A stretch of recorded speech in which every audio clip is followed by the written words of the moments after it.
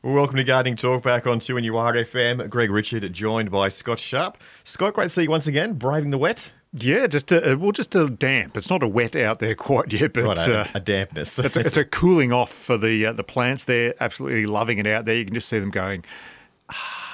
Exactly. Well, I think there's going to be more hot weather coming up on the Thursday, Friday, so... Geez, they are going to need a bit of a drink then over the next couple of days just to cool down. What do you got for us today, Scott? And I thought we'd talk about picking the pumpkins. Oh, right. We didn't get to that last week. No, we didn't say we will get to it this week because there's only a finite time if you want to make that carriage and go after the ball. Yep. Make sure you got your glass slippers. Yep, absolutely. Dollar Spot is in the lawns, especially with this little bit of rain as well. And looking forward just to getting your beds ready for sweet peas and the planting of those beautiful. Our bed's ready. Yes, the planting bed, the soil. Right, yes. Right, now I'm with you. Yeah. And Scott, you mentioned we tried to talk about it last week, but we ran out of time. But pumpkins, we've got to be pulling them out now, or? Yeah, it's almost pumpkin picking time. Well, you just had a little bit of pumpkin picking music then. We could have had the old banjo going there, but look, I'm sure. Not everyone that has the pumpkin plays the banjo. I'm sure. I can almost guarantee that. Now, you mentioned Cinderella. I thought it was Rapunzel. That's how I go with my nursery rhymes and things like that. And yeah, she had the pumpkin carriage. She had the mice that turned into the horses. Yep. And this is where the bad stepmother comes from as well. Oh, right, yeah. Is that how it all started? I think that's where Cinderella had the poor stepmothers who she didn't like too much. Were very cruel to her. And the stepsisters. Stepsisters, that's where anyway, it is. As much as I love to go on about fairy tales. I was calling them nursery rhymes, so they are fairy tales, aren't they? Nursery rhymes, yeah. Yes, yeah. But what are we doing with our pumpkins? Well, what we're going to do with our pumpkin is not a fairy tale. We're actually going to get it. We're going to give it a little bit of a knock, like we're knocking on the door. Yep. And if we hear it get a little bit hollow, you get that ring, it's time to pick it, get it off the ground. Yep, and if your hand goes straight through, it's no good. Yeah, it's jack-o'-lantern time by then. It's Halloween time. You've left it on there far too long. So it does need that hollow sound. The other trick you can, sort of test to see if your pumpkin's ready to go is if the stalk is just starting to shrivel and going brown. Yep. That's your visual cue, and then you go and give the audible cue and give it the knock and see what's happening then. I guess the other thing you can do is also, if the ground's getting a bit wet, you can also just raise it up a little bit off the ground just to try and keep it dry. Like an old seedling tray, that's probably not a bad thing either because it's got the perforated holes in there so the air can flow through so you won't get that rot in the bottom of the pumpkin. But now is the time to be done with them and get rid of them into the fridge if you want to. They'll store a little bit of time in there. But generally you need to pick them and get them off the ground. Righto. They usually last a fair while, though, outside of the fridge, don't they? Or yeah, they are. I guess if you don't cut them, then they're quite good. They've got their own little sealed container. Look, I think they're a really easy thing to grow around the garden as well because you literally just plant them. They ramble on. Even if you've got a spare bit of grass or an area out the back, they'll just almost look after themselves. Fungal disease is the only thing they get, but if you've got it to this point, then you haven't had to worry about that. Give the pumpkin or the squash a go, the butternut or the big Queensland blue. Perfect. They're the only two I know. Yeah, what about the big orange one? But I'm sure they bring those in from America for Halloween. They wouldn't be here at this time. Okay, excellent. So pumpkins, get a picking. Yep. And from Mannering Park, we've got Malcolm. He's got some curly leaf on his citrus. Good afternoon, Malcolm. How can we help you? Good afternoon, Scott. How are you? Yeah, pretty well, mate. Look, my citrus, I got lime, lemon, and kumquat. But for some reason, whenever I get new growth, I get the curly leaf. Yeah, look, unfortunately, that is It's bad. Yeah, it gets really, really bad at this time of year. And as you've picked, it only really affects the new growth. Now, the reason for that is because it's nice and soft and juicy. You will have noticed that, once the leaves harden up and go that darker green, then the citrus leaf miner doesn't attack that. Now, if you have a close look at those leaves, what you're going to find if you turn them over, you'll see that there's this sort of little white, worm, I guess is probably the best way to describe it. It's in under the membrane of the soft, light green leaf. And as it moves around there and chomps away, it's doing lots and lots of damage to the structure of the leaf. And so once it does actually harden up and get a bit older, the leaf's effectively, damaged. All the tracks and trails that the nutrients run around in, all the cells have been damaged by this little guy just going in there and doing a whole lot of damage. Now, it's actually a little pupa of a moth that comes around and lands, and it lays its eggs, and then they hatch out. They go into the membrane of the leaf and do all that damage. The only thing you can really do at this time of year is, well, A, cut off that stuff that's affected now, because that's not going to come good for you. And then you have to act preventatively by using a product like Eco Oil. It's very good for keeping citrus leaf miner under control. You have to use it about every 1 to 2 weeks, and just generally spray around when you see new foliage and new growth coming on the plant. So that's the most important thing you can do. It's not going to get rid of it all, unfortunately, but it will keep it, largely under control for you. So that's citrus leaf miner. It's really bad on citrus at the moment. It will always attack when there's new growth. You just have to act, preventatively and spray when you see those new shoots coming on. Right. Quick one for you. If Yes. you've got ants crawling on, say, any fruit trees, that's not a good thing, is it? No, it probably isn't. Look, they could just be coming up to feed, off any sort of residue from the fruit, but Yep. most likely you've got scale on the plant. Ah. Yeah. Now, scale's a little insect. It has a little residue as well. It sucks the sap out of the plant, and then it has this residue that the ants love. They'll come up. They start to bring mold spores up. Oh, nice. Yeah, cool. Yeah, so all of a sudden becomes this sort of cycle of doom for the plant. It's not very, very good for the plant. So you need to get rid of the cause, and you need to get rid of the scale. You can use products like anti-scale. You can use Eco Oil or just clear white oil to get rid of the scale. They're generally in on the undersides of the leaf. Sometimes on roses and citrus, you'll see louse scale, like with white stuff all up and down the trunk of the plant. So you do need to spray to get that under control. Then generally the ants will go away, and you won't have to worry about them too much more. Right, because I've already sprayed, was it pyrethrum?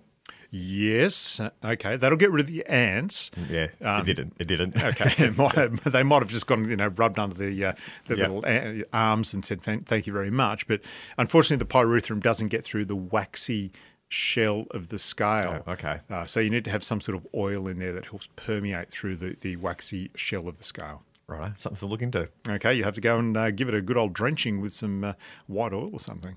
Oh, great. Yeah. More work. More work, of course.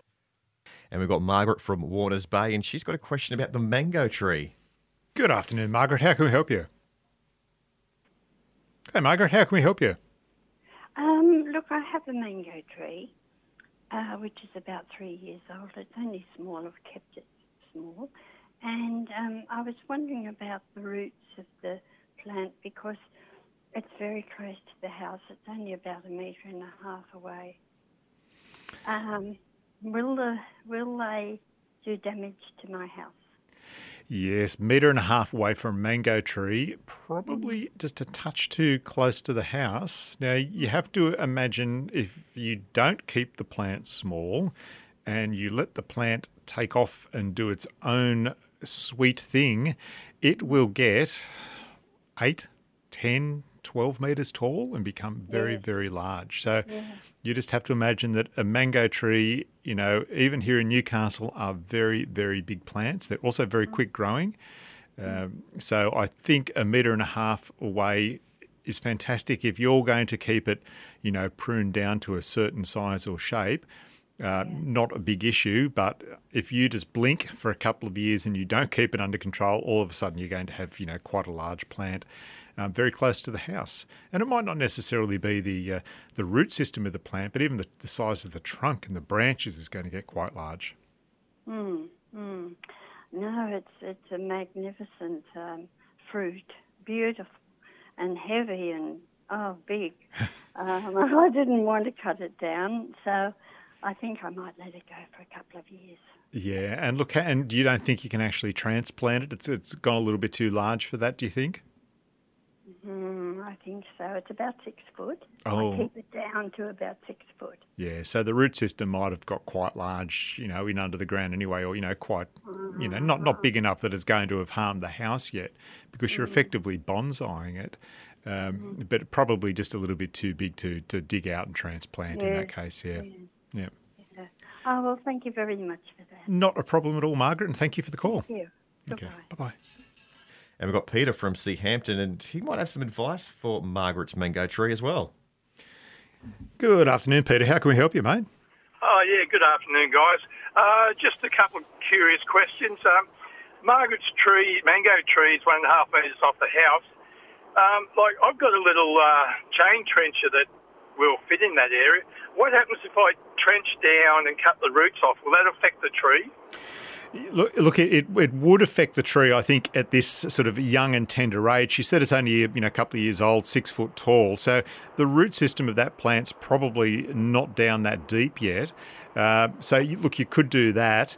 I would think, though, that if you let a tree like a mango, sit in, that close to the house, and it gets to 5, 8, 10 years, then it's going to have some fairly large roots that that even getting rid of those surface roots is not going to, help it too much. It's still going to have big roots going in under the house that would do some damage.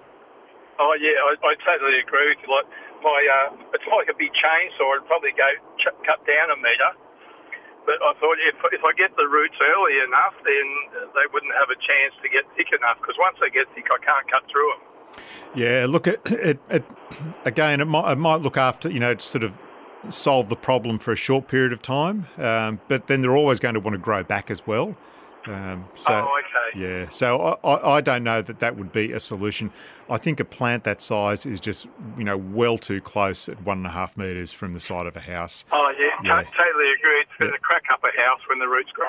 Yeah. Most definitely. I mean, look, it could be ideal. You could just open your window and, there's just a mango there ready for you to pick. It'd be great. How lovely. It would be. I mean, you'd have shade almost inside the house there with you.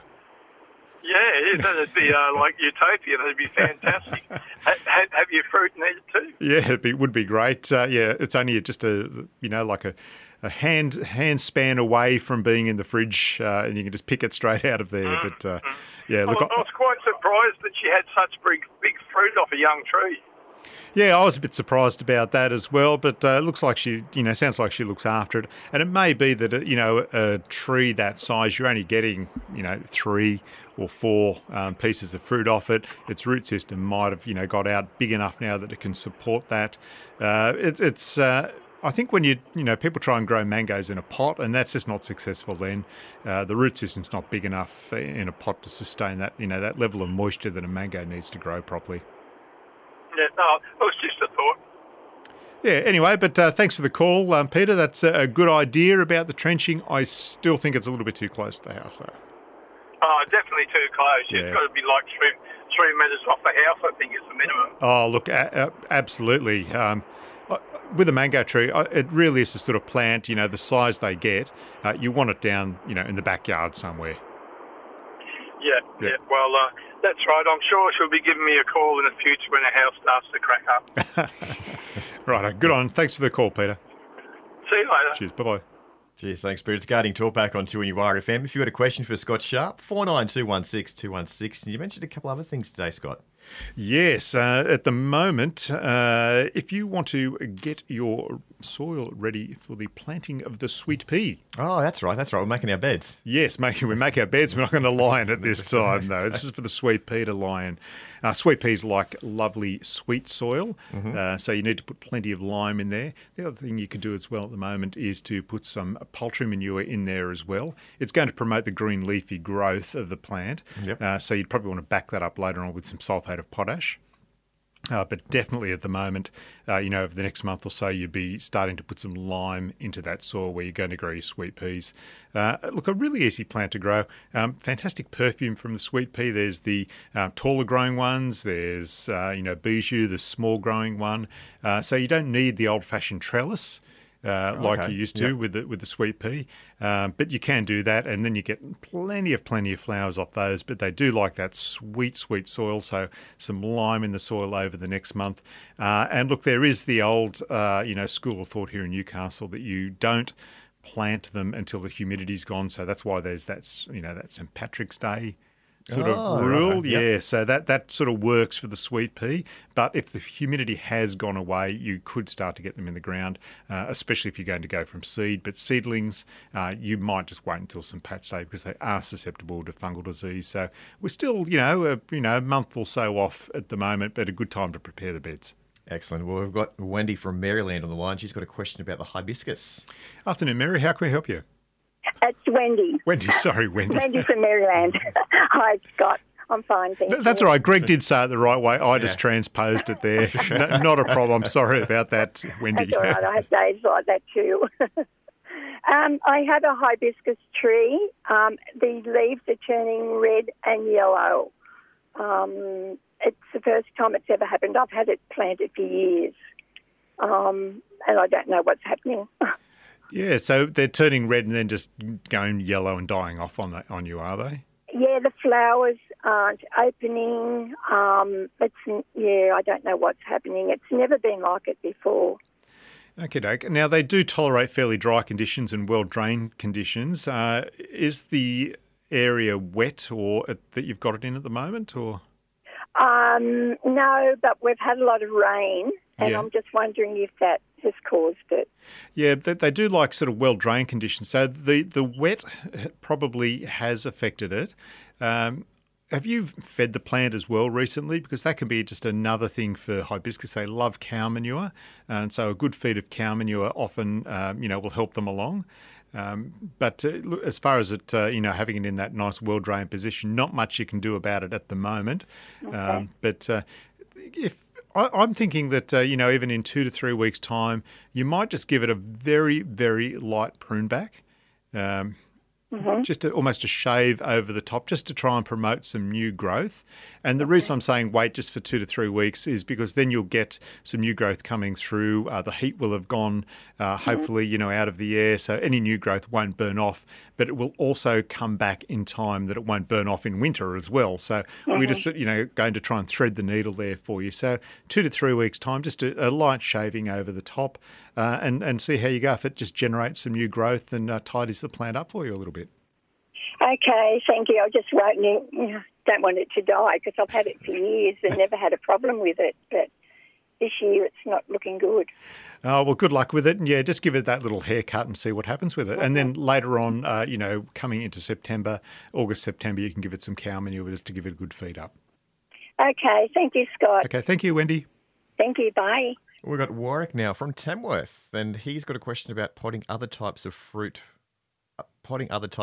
trees. It's always good to know how far we can stretch. And if we're all the way in Tamworth, that's a good thing. Well, it's the northern suburb of Newcastle. Just a hop, skip, and a jump up the valley and across the mountains, and there you are. Well, it's a lovely trip. But you get that in the big world. What I'm ringing about, Scott, I was listening to the lady with the mango tree. Very interesting. Knowing a little bit about building, I don't think I'd be leaving that tree there because I think eventually it will damage the house and it'll cost a lot of money. Yeah, so that's what I was thinking, whether it's her or the next owner that comes to the house and thinks, oh, that's a nice plant and just lets it go. It's the damaged city, I think.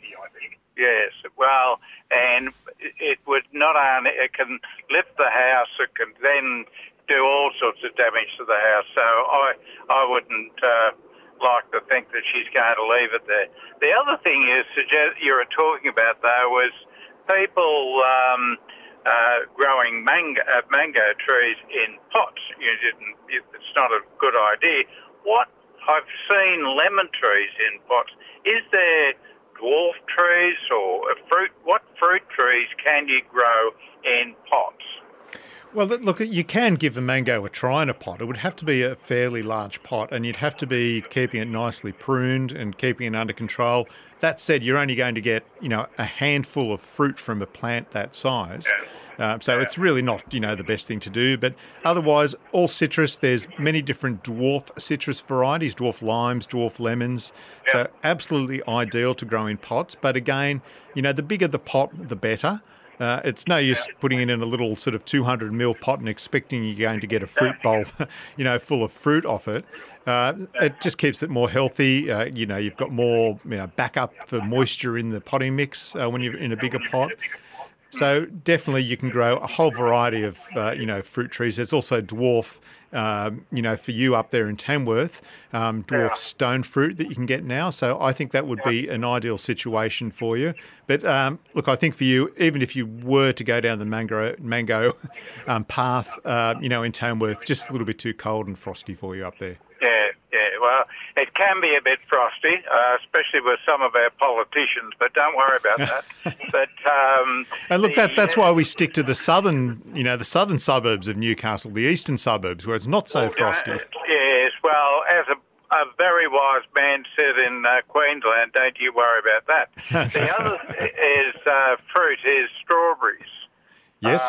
Growing strawberries. Is it best to grow them in those hanging pots or what? Look, it is in a way because it keeps them up and away from pest and disease. It also keeps them off the ground so you don't get any rot there.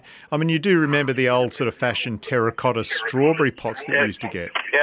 Yep. Fantastic idea. You did fill them up with soil and they had like little, strawberry veranda or pockets or something, I guess is the best way to describe it. And they'd grow out of there, they'd trail down to the ground, and you'd do very well. You could also put them into hanging baskets as well if you wanted to. Strawberries are very successful and easy to grow on the ground, but if you're a little bit, stuck for space, then one of those old strawberry pots, what a great idea. I'm not even sure if you can still get them. I haven't seen them for such a long time. I haven't. But the other thing is the more strawberries you pick, the more you get. Yes, just a fantastic little plant. Again, really easy to look after. I think slugs and snails are their biggest issue. So if you've got them up off the ground and away from those little pests, then you're going to have a much more successful plant. Yep. Thank you, Scott. Okay. That's great. Thank you for the call and enjoy the drive. And the hot weather. But they've had a bucket of rain up there, I can tell you, on Saturday night. So. Oh, very, very good. Good on you. Thanks, Scott. Okay. Cheers now. See you, Warwick. Bye. Cheers. Thanks, Warwick. Birds don't mind strawberries either. Yeah, that's true. A bit of a net over the top. But I guess those old strawberry pots, they were fantastic. People have probably still got them lurking around because terracotta, as we know from those Etruscans, that terracotta lasts a long time. That's why we have it on the roof of our houses. So if you've got one, pull it back out and see if you can get some strawberries growing. It's Gardening Talk back on 2NURFM and Scott Sharp. We're almost out of time for another week, but before you mosey on out, what do you got for us for the rest of it? Yeah, look, we did mention dollar spot in the lawn, so a good time to get out there and treat that, especially, if we're going to have a little bit more wet weather underway. What is dollar spot? Yeah, it's a fungal disease that just starts like a circle in the lawn, like a little dollar. Yep. You get many spots of it, but then it can get bigger and bigger. You're going to get it in a wet spot, in a shadier spot in the lawn. Okay, yep. Something, and it always comes out when it's humid at this time of year. Right, yeah. Yeah, Okay. so people mistake it for army grub and stuff. So just have a look and see what dollar spot looks like and get out there and treat it with a fungicide. The other thing you can get into the ground at the moment are your bulbs. For the winter flowering bulbs like grape hyacinth. What a fantastic smelling bulb. Daffodils as well. The snowdrops, they look absolutely beautiful. You get the really thin strappy leaf, but lots and lots of little white flowers coming off them and they just look so cute. I just love them. So they're ones to get in the ground at the moment, ready for winter flowering. Excellent. Scott Sharp, we'll catch you again next Monday. Yeah, talk to you then. Thanks for listening to this podcast from 2NURFM at the University of Newcastle. You'll find them all at 2NURFM.com.